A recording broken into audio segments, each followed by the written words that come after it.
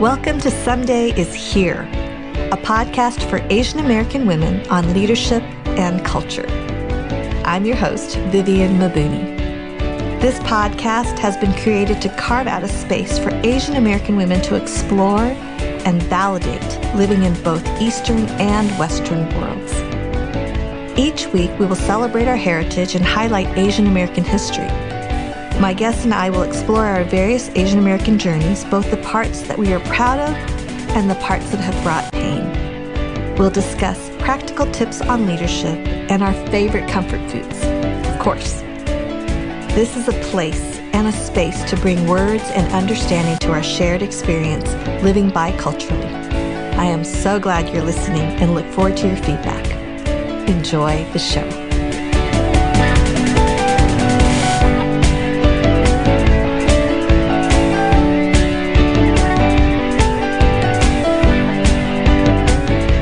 Welcome to Season 2 of Someday is Here. My name is Vivian Mabuni, and I am your host. We are still here in shelter in place for COVID-19, and I imagine many of you are hitting that time and space where life is a little bit bananas. I'm with you. I have found myself all over the place in the spectrum of excitement for some unexpected time that's opened up to declutter my messy drawers, to complete discouragement and fear and shutting down emotionally at times and eating all the snacks. I've bought weird things on Amazon. I mean, it's just been the whole span of everything. So I'm curious with how you all are doing out there. But I am excited for this week's episode, and especially that you have the chance to hear from my friend, Judy Wu-Dominick. She is this week's guest, and you will probably remember her from the special edition episode that we had with Eugene Cho and Helen Lee. We talked about coronavirus, and she just brought in her expertise. And so this is the interview that we did before all of this happened. So we had this great conversation, and I'm so glad you'll get to hear more of her story this week. For those of you who are new to this episode and to Judy, just a little bit of background about her. Judy is a poet and a musician and an essayist. She's a brilliant writer. Everything she writes, whether it's her essays or her tweets even, are full of so much substance and thoughtfulness. She's such a sharp thinker, and she writes with such clarity and strength and grace. I love what she brings. And so I'm so excited that her articles are being linked up in the show notes. So be sure to check them out. She's thoughtful, she's effective, she's also a really loving person. And it was really fascinating to hear more of her story and her background and the things that she's learned about from her Taiwanese heritage. And so I learned a lot even in our conversation this week. Judy has published in many Christian publications like Christianity Today, Faithfully Magazine. She's written one of the 365 devotions in the Encourage Devotional Bible. She is also a content developer for Be the Bridge, and we do a total shout out to Be the Bridge and our friend Tasha Morrison. Be the Bridge is a nonprofit organization that empowers small groups of racially diverse Christians to explore and address the root causes of racial division in the U.S. She is just the real deal. I'm so excited that you get the chance to hear from her. Some of Judy's background is that she worked as a physician's assistant at MD Anderson Cancer Center, and she has a master's of science in epidemiology from the University of Texas School of Public Health. She has a master's of science in physician's assistant studies from Baylor College of Medicine, and she earned her Bachelor's of Arts in History at Rice University. So she is just learned and bright and brilliant, and I'm just so excited that you get a chance to hear our conversation. So enjoy this week's episode. This week's Did You Know is about Taiwanese immigrants who sought refuge in the United States during an era of martial law in Taiwan from 1949 to 1989, known as the White Terror or the 228 incident. And the interview today with Judy, we kind of refer to it. Basically, it started when the agents of the Tobacco Monopoly Bureau struck a Taiwanese widow suspected of stealing contraband cigarettes, and as a result, protests erupted nationwide. And during this time, Taiwanese citizens were terrorized by the military and government. It's estimated that over 18,000 people were killed during this period. Since then, Taiwan's past presidents and politicians have openly acknowledged and apologized for the 228 incident. Notable Taiwanese Americans that you may know of are renowned journalist Lisa Ling, Eric Liu, a speechwriter for President Bill Clinton, and NBA player Jeremy Lin. Also, Nobel Prize winner Dr. Yang T. Lee, who was particularly recognized for his efforts in combating threats to freedom of speech and other rights integral to the practice of science. So these are some Taiwanese American heroes and a little bit of Taiwanese American history. And this is this week's Did You Know?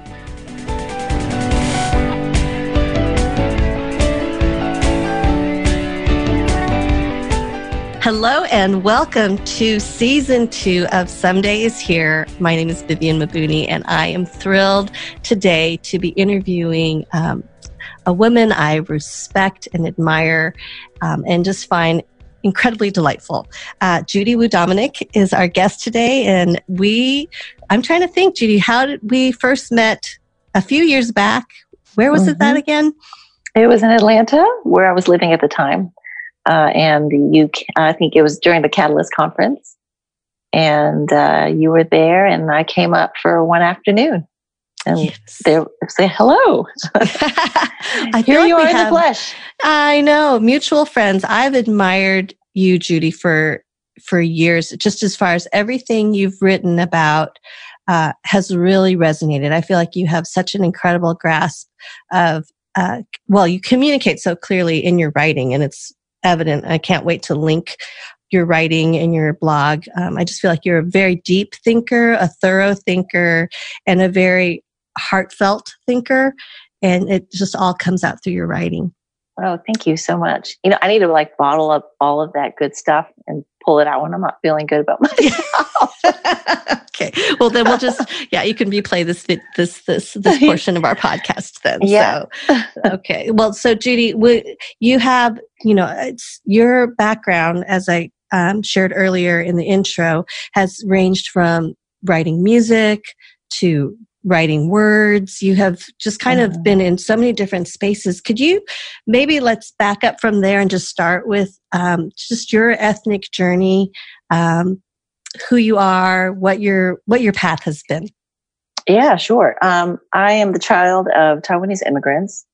My dad came over as a PhD student in 1969 to work on his degree in chemical engineering at the University of Houston.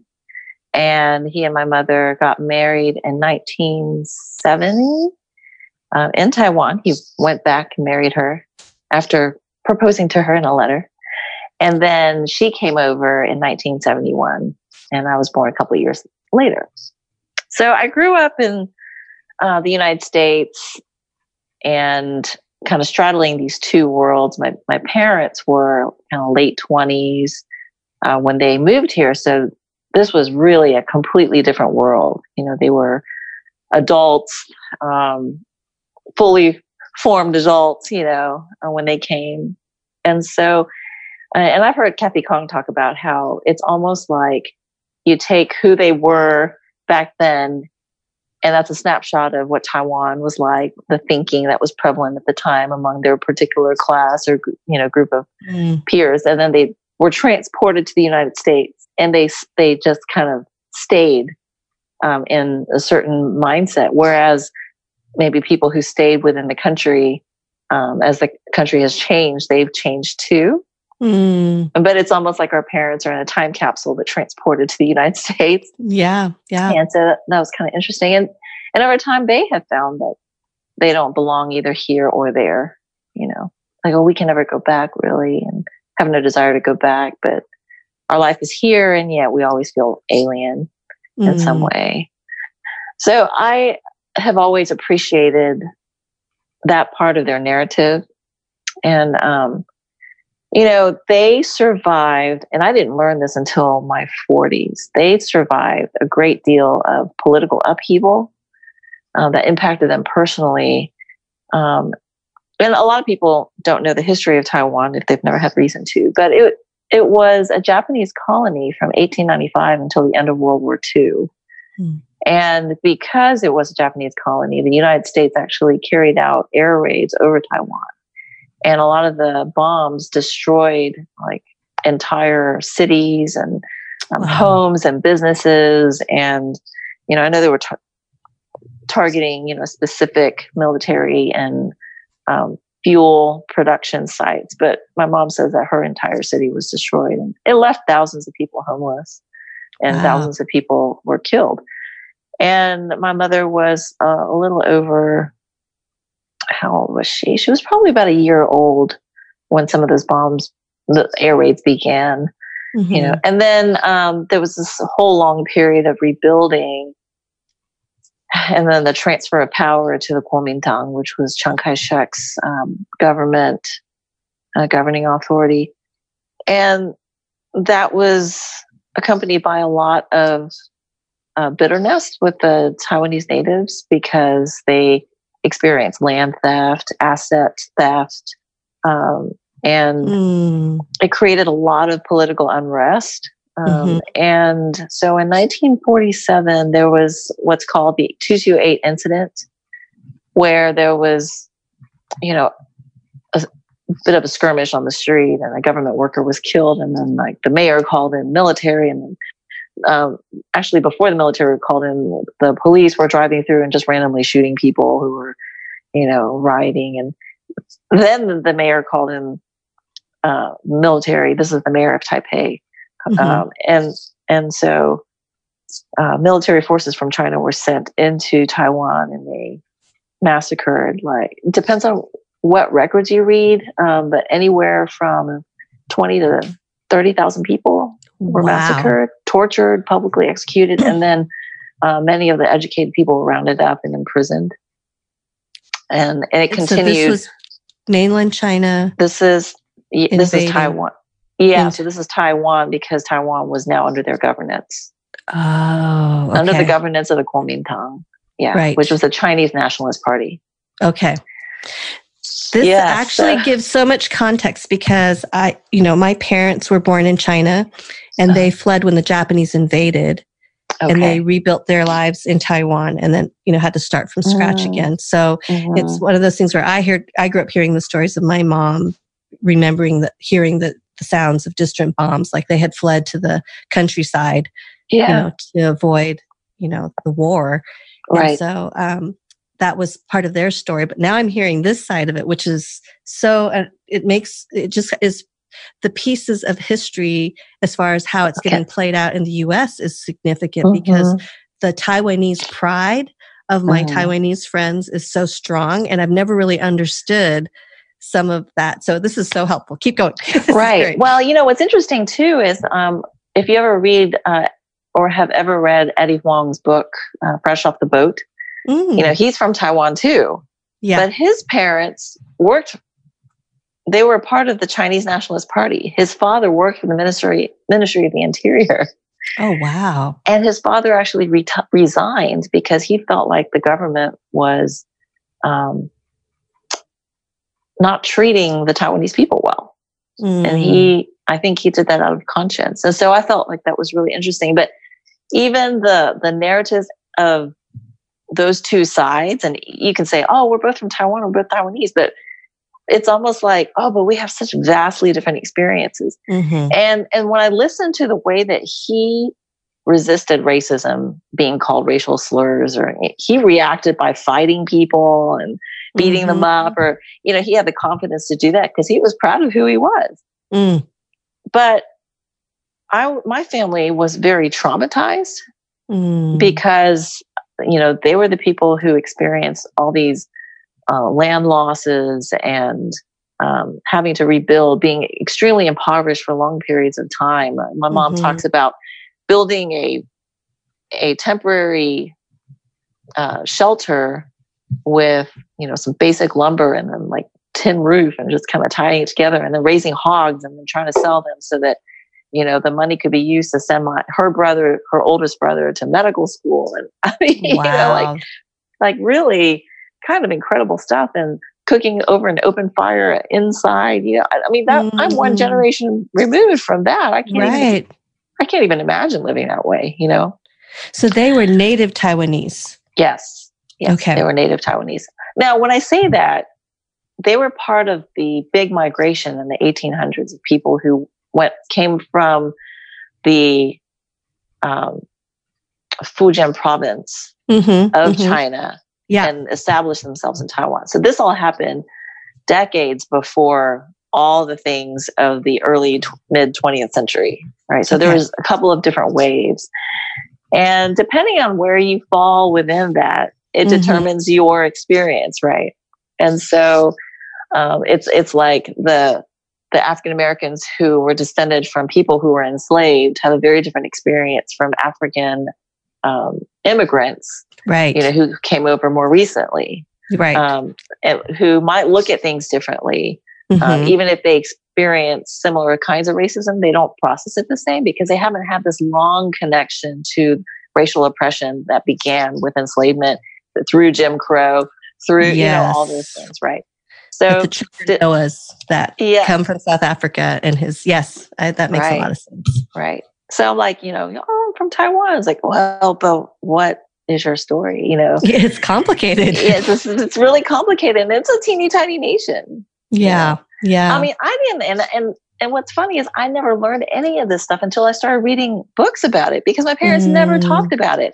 So here's the thing. Here's the difference. When I read Eddie Huang's memoir, I was like, how did he have so much confidence in who he was? And that was tied to the fact that his family was tied to the ruling party, and my family was tied to the oppressed people, right? In more than one way. And so I was raised by very traumatized people. And my father struggled with a mental illness that began when I was very young, and he continues to struggle with that. My mom, they both have PTSD. I mean, it's not like it was diagnosed. And it's only as I've worked through my own trauma that I've realized, oh, well, I got this because they were traumatized and they never had the chance to go through a recovery process. So when I was growing up, I just thought they were really unhappy, unstable people who made my life a little bit unpredictable and kind of miserable at times. But they provided for me, and they were always very concerned about everything, for me, bought me clothes, fed me, worried about me, but there was a lot of chaos at home. And so I never felt any ethnic pride growing up. I really didn't. I was just like, oh, these people are crazy, and I think that when you're a child, that's the only way you can process things. And then we get dumped in this predominantly white suburb of Houston, Texas, and suddenly I'm going to school with people who seem to have it all together, and I'm like, why can't I be like those people? And I just want to be like them. And then I experienced, my first time hearing my friend being called a chink, or having someone laugh at my mom's accent when she came to school to volunteer. And so there was this great sense of shame around being Asian or being different and feeling inferior and feeling like, gosh, my family is like this. I don't want people to know about that. And, why can't I be like this? So there was this part of me that was like, if I was just white, if I could just be white, I think everything would be better. And so even growing up. Yeah. And I think I carried that with me all through college and graduate school and early adulthood. And even when I became a Christian in college, I chose at the time to, instead of attend the Chinese church, which I had been kind of visiting, or the Taiwanese church, which my parents had brought me up in, sort of, you know. Yeah. I was like, I'm going to go to that white Presbyterian church with these other friends of mine. And that's how I ended up in the white evangelical world for like 14, 15 years. It was longer than that. It was probably almost 20 years before, I guess I should back up. So I was a really committed participant of my church in Houston. You know, I was very involved in the music program and all these different ministries. And then I met my husband, and, you know, of course, I couldn't have articulated this back then. And I did go out on dates with Asian men. But I eventually was like, you know, I want to marry a white guy, you know? So I did. Yeah. And it didn't help that the one Taiwanese American that I dated was also a product of trauma. And that there was a lot of trauma associated with that relationship that kind of scarred me for life and made me never want to repeat that again. Sure. You know, and so that was another reason I was like, yeah, it's true. I just should be like a white person and marry a white person. Yeah. Distance myself from all this craziness. Right. Really quick, going back to growing up then, did you have siblings? I have a younger brother. A younger brother. And so did you guys speak Chinese at home or Taiwanese at home, or what was it like? We spoke, my parents spoke Taiwanese, which is a dialect. It's quite different. And Mandarin is the official language of Taiwan, even though Taiwanese is the most, and it's called, you know, Minanhua or Fujian. It just depends on, you know, like who you talk to. And so I grew up hearing my parents speak that to each other, but they spoke Mandarin to my brother and me. Oh, interesting. Yes, because they wanted us to be educated in the language that they knew would become more important for us to learn.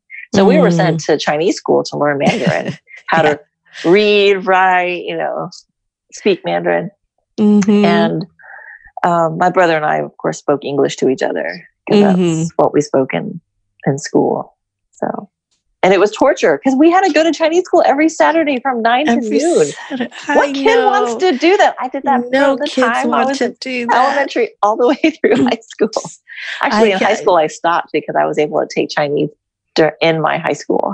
Wow, they allowed you. I ended up taking Chinese in college and somehow dodged Chinese school in Boulder, Colorado. But I had heard so many horror stories. And then when they showed that in Fresh Off the Boat, when, you know, Eddie is at Chinese school and, you know, his mom is going bananas because he's not being stretched enough, you know, and I'm like, oh my goodness, because all of my friends around me that were Chinese in Boulder, you know, went to Brown and Stanford. And it was just this, you know, that was the environment. So like, wow, yes, Chinese school brings back the memories.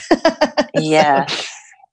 So you were trying to move as far away from this, you know, the Chinese upbringing, married a white man, kind of immersed yourself in a white world, right? Which where you lived.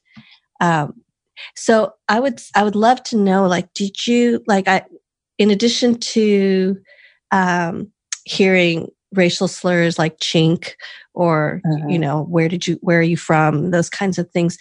Do you remember other points of pain for you that you experienced growing up? You know, not so much growing up, but kind of even as a young adult, as a single person. So there was a fundraiser for a prominent ministry that had a particular branch that ministered to politicians in Washington, D.C. And I was invited to go to the fundraiser because I used to give to this organization. And I brought a friend with me as a guest who was very interested in political things because I thought she'd be interested. And when I showed up, you know, she was my guest. So both her name tags were there. And the woman at the table who greeted us looked at her and said, "Oh, you must be Tara," you know, and she never made eye contact with me. never acknowledged my presence. It was as if I were invisible. And then I would ask a question and she would speak to Tara. Oh, wow. And this is a woman who was handling some of the logistics or the greeting at this fundraiser. And I was like, what is happening? You know? Mm-hmm. So it was stuff like that. It was more subtle. Or going to the cosmetics counter before I was getting married. Mm-hmm. And asking for some tips on how to apply makeup and, you know, what products. And the woman was like, why don't you just come on the day of your wedding and someone will do your face for you? Or, you know, I'm like, I, you know, am willing to buy things and I have the ability to learn, you know, just show me. She's like, no, she just didn't want to do it. But they make people up all the time. Right. Or walking into a stationery store and looking at invitations to look at invitations, wedding invitations. And the woman who's white and probably in her 60s looked at me and said, well, do you even know what you like? And I'm like, what? I'm just here to, can you show me some of your different offerings? You know? Wow. Do you want to do your job? You know? Yeah. And she was like, well, why don't you come back when you know what you like? Wow. And so it was things like that. Or another time I was out front. My roommate and I were in the front yard, and then one of our neighbors walked up to us that we had never met, and he was talking to my roommate. She's white, and he kept talking to her, and I would contribute to the conversation, but he would never acknowledge me. Mm. And he just kept talking to her. And after a while, my roommate started saying, yeah, Judy, my roommate who works at MD Anderson. You know, it's funny. Because she even picked up on it. And then like after he left, she was, I think he thought you were like a worker or something. Wow. Because we were like gardening and stuff. I had my gloves on and my scruffy clothes. You know, I'm just the help. Yeah. So stuff like that, or walking into an art gallery with a group of white friends and like, and they all get eye contact and acknowledged and talked to, and I don't. Like I never get looked at, you know. Mm-hmm. And then mentioning it to them, and they're like, "Oh, we didn't notice." I'm like, "Of course you didn't notice, because he was talking to you." Yes, totally. So I think it's those kinds of experiences more than like the real, like overt racial slurs, or you know.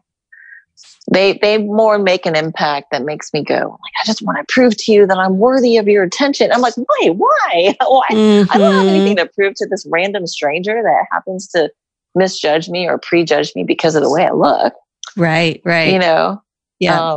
But you know, that was still way before I even started thinking that this was like a problem that I had internalized. You know, and it really wasn't until my husband and I moved from Houston to San Antonio, and then San Antonio to Atlanta.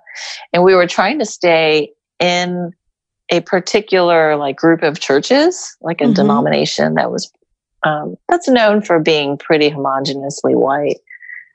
That some of that invisibility that I was describing to you, I started experiencing in these church settings. I'd go to play groups and nobody would talk to me. I would ask people questions as the new person trying to get to know people, and they would answer my questions and they would ask me no questions back.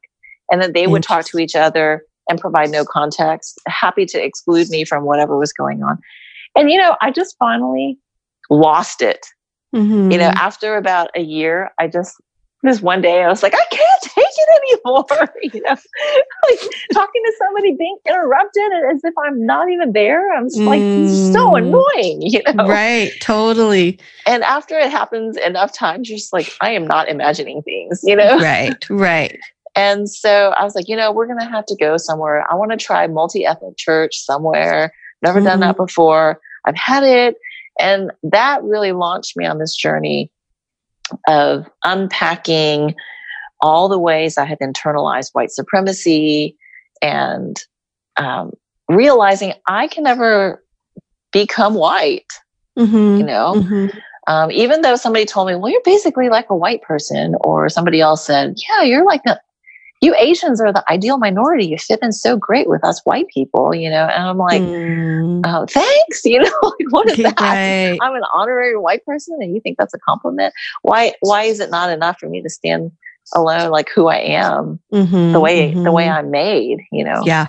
Yeah. And so it's interesting because that invisibility, I think part of it with our culture of being, just humility, or just, being aware of the collective. So others, we're always we won't self-promote. We don't try to stick out. There's part of that woven into our ethnic DNA. That's right. And yet there is definitely the what you're describing as just kind of this being, ignored, almost like you said, just invisibility, where that scene in, Crazy Rich Asians in the very beginning, when she comes in to stay in the suite, right. And she's all sopping wet in the rain, and then ends up buying the hotel. Yeah. And I just think there's just something like stick it to you, like there's a part of me that just thinks there is such there are so many assumptions are made by just external, like you have no idea that this woman has this much money and power, and like is basically just going to buy this whole hotel straight out. It's like, that's right. But I think that there are power issues, and then there's also the humility thing. Like, while you're standing there, you're not going to toot your own horn and go, oh yes, I have multiple degrees and I am, I have graduated from some of the top universities here, and I'm not just, what you think or didn't even see. And so it's like this crazy making dynamic that you're describing. So it's a little bit like how to maintain a genuine humility while also inserting voice and place and the confidence that even you speak of with Fresh Off the Boat with Eddie. And I wonder too, as a woman, as an Asian American woman, how much that plays in too. Right. There's definitely gender differences. I'm not going to go beat somebody up for calling me a chink, right? Right. Where Eddie could. Eddie could. I mean, he got in trouble, but he was like, whatever. But you do know Kung Fu, right, Judy? So much. Oh, so much Kung Fu. Hi-ya. Hi-ya. Definitely. Oh, my goodness. Come at you. Okay, well, then just switching up a little bit, because I do want to go back to your journey as it continues. But, those are definitely points of pain of, being overlooked or ignored or dismissed, feeling invisible. As you have been journeying, what are some areas that have produced in you a really healthy pride in being Taiwanese American, Chinese American, some of that journey?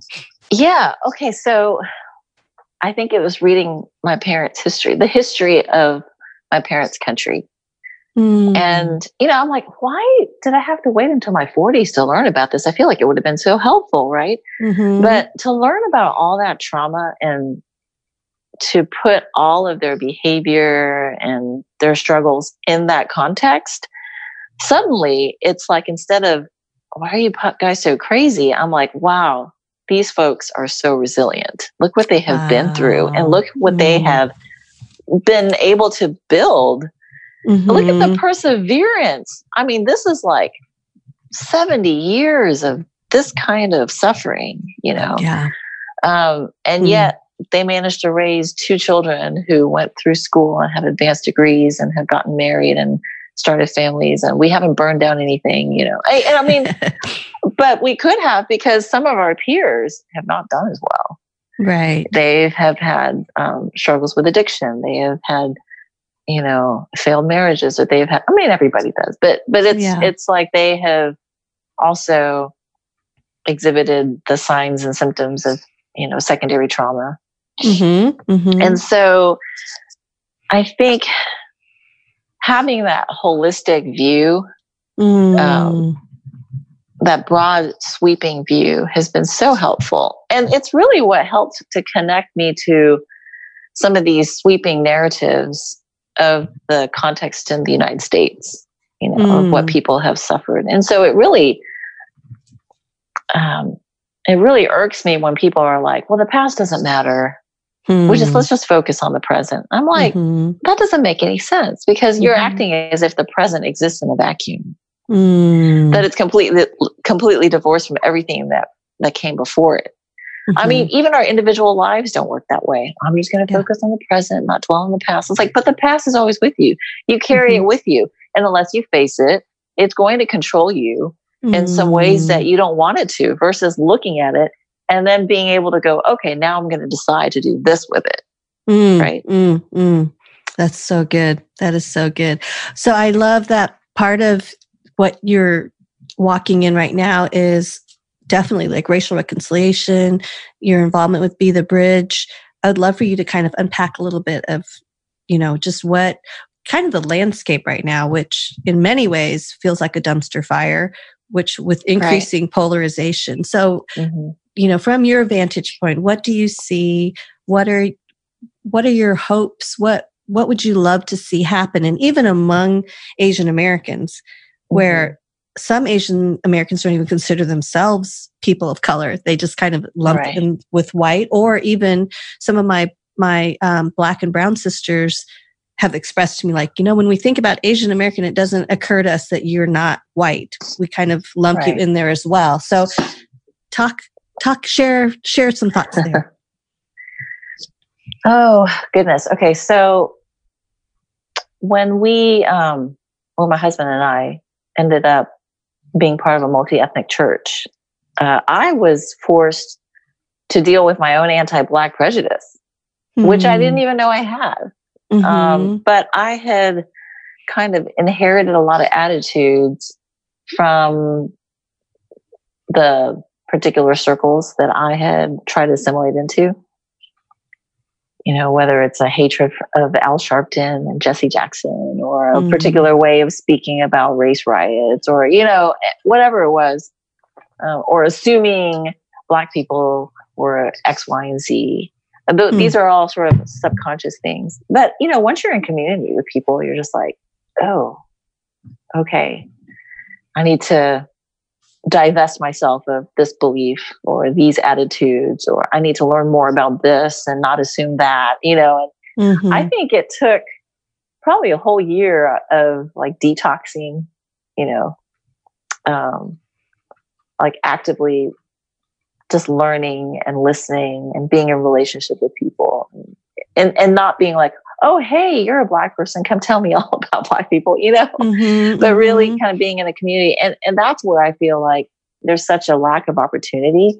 If you're in a really homogenous space and you're trying to learn about race, and suddenly you're going to like grab some person who you think represents that group of people and try to get them to educate you. But that's not the way it works. Yeah.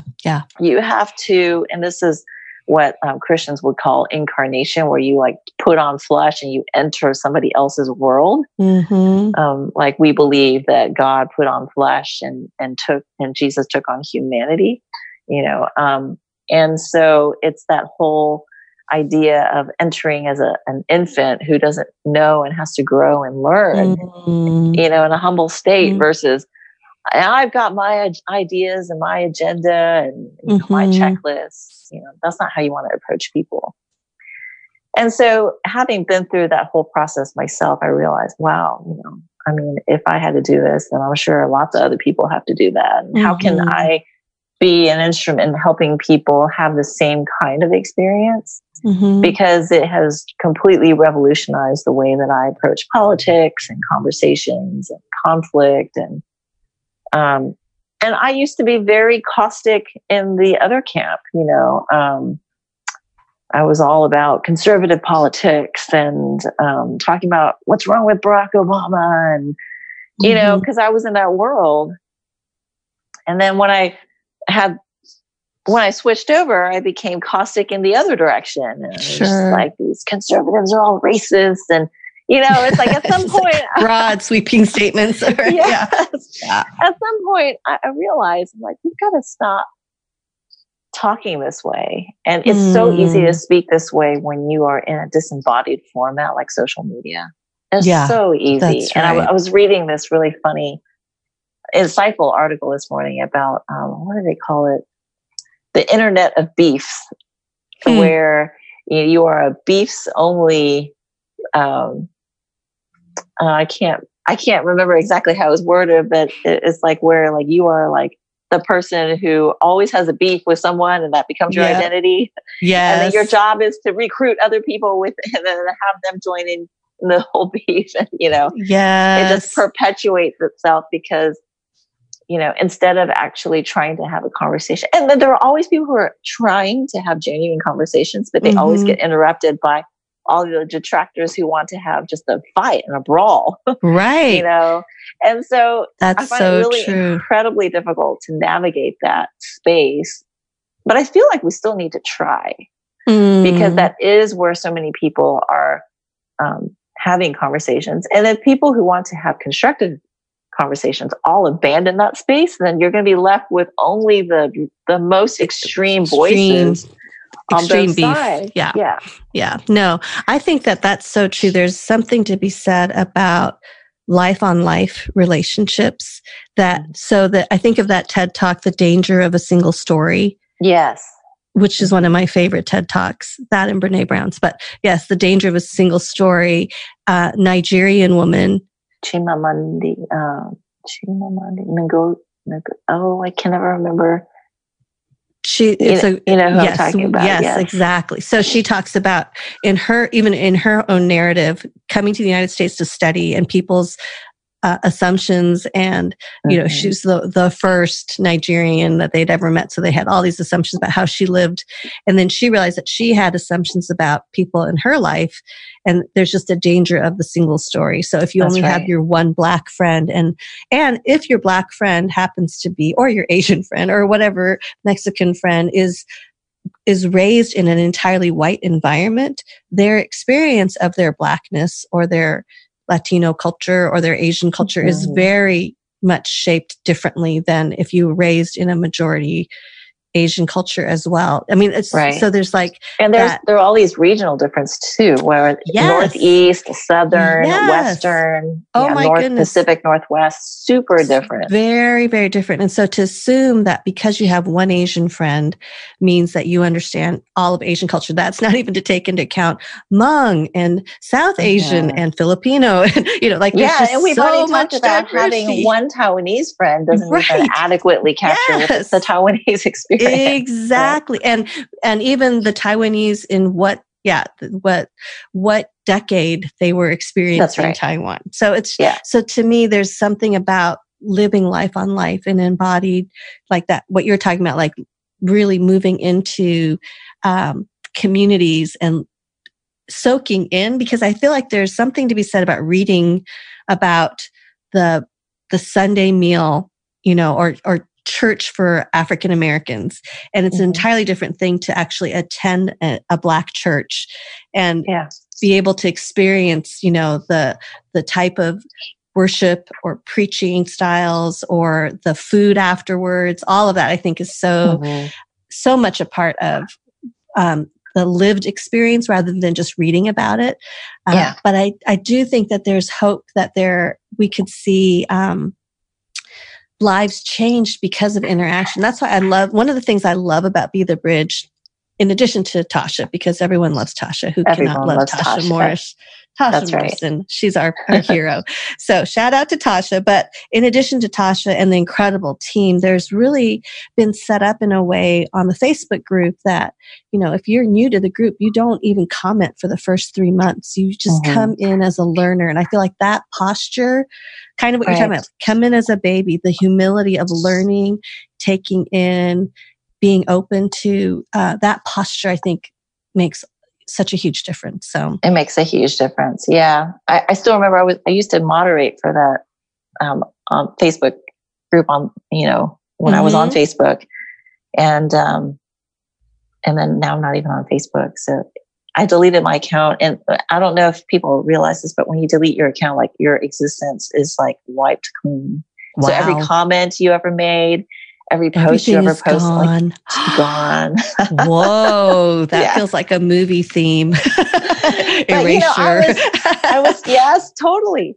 But one of the reasons why I stopped doing that, in particular, was because I had to deal with some personal, very personal, like bridge building with my husband, because when we got married, I was one person. And then suddenly I became this other person, and our politics diverged. Yeah. Right. And so it was like, whoa, what's happening? And everything I was reading on Be the Bridge, all the articles I was vetting about, you know, racial violence and inequity and everything, it was just getting me angry all the time. Sure. So it didn't help our interactions, because I would want to talk about them, but we would talk about them very differently, you know. And then, so I was like, you know, I need to take some time, and we need to work on some things. And through that process of really trying to figure out, what does this look like in the most intimate of relationships? Yeah. You know, like, this is the first time my husband and I have had to work on the racial reconciliation project as a married couple. Because before that, I was assimilated. Sure. And suddenly I wasn't. And we were like, what's happening? You know? And so it's like, if I take my vows seriously and I want this marriage to work, and he does too, then there are certain things that we needed to do. And so that was, and you've got to make some sacrifices. So that whole season, I just kind of like vanished and just worked on my marriage and my relationship with my child, and my mother-in-law lived with us, you know, and so it was interesting, because the relationships were good, but the politics were so different that it started causing tension. And that was like all leading up to the 2016 election. Right. You know? And then I eventually wrote about the experience in an article that was published called "Loving Your Political Frenemies." I didn't pick that title, by the way. Yeah. Usually the titles are like, they come up with it. It's like, that's not quite the tone that I would necessarily. That was the editor's choice. And you know, as a writer, you are printing this in your magazine. You get to. We will definitely link up that article, because it is an excellent article, and I think was timely and is still timely, even right now as we enter into 2020. Right? Oh, Judy. Oh, it's He's still my beating heart. Oh, yes. Well, this is what I love about you, even just hearing that little picture, because I missed you. You know, I missed your voice and your opinion and the articles, the thoughtful articles that you would post. But that to me communicates a real desire to be a woman of integrity, to be a woman who would have, I think the root word of integrity is wholeness. Like, you be the same person everywhere. And so I love that that's such a high commitment of yours, that you would be a woman of integrity. So I just wanted to just say thank you for modeling that, because I think it can be, you know, all the attention and all of the, you know, these people you may never meet in real life can, you know, be cheering you on, and yet and that was the big temptation, because people were like, "Oh, come speak at our conference. We'll pay for this and that, and we'll pay you." And you know, like, and I was like, "And my marriage will fall apart." Exactly. So I really respect that about you. So thank you for that. I really do. That's a great. You're modeling, I think, such a critical, in the quiet, people don't know about.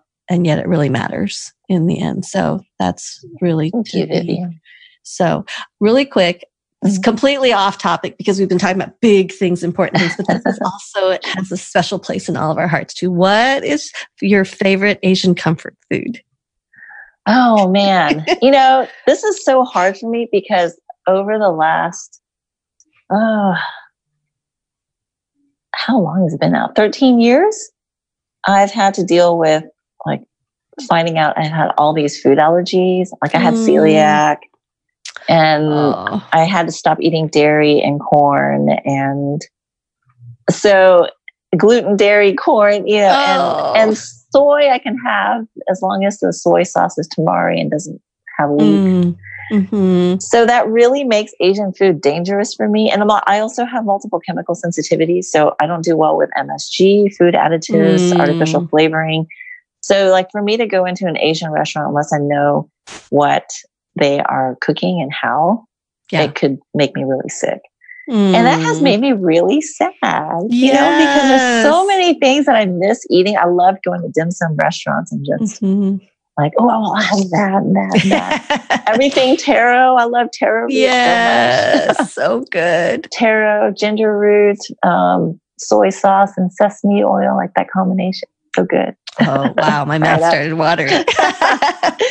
Fry it up, baby. But yeah, I don't know. And I remember I traveled to China to see my brother and his wife when they lived there. And I may have the exact year wrong, but it's like 2003. And we had the best food.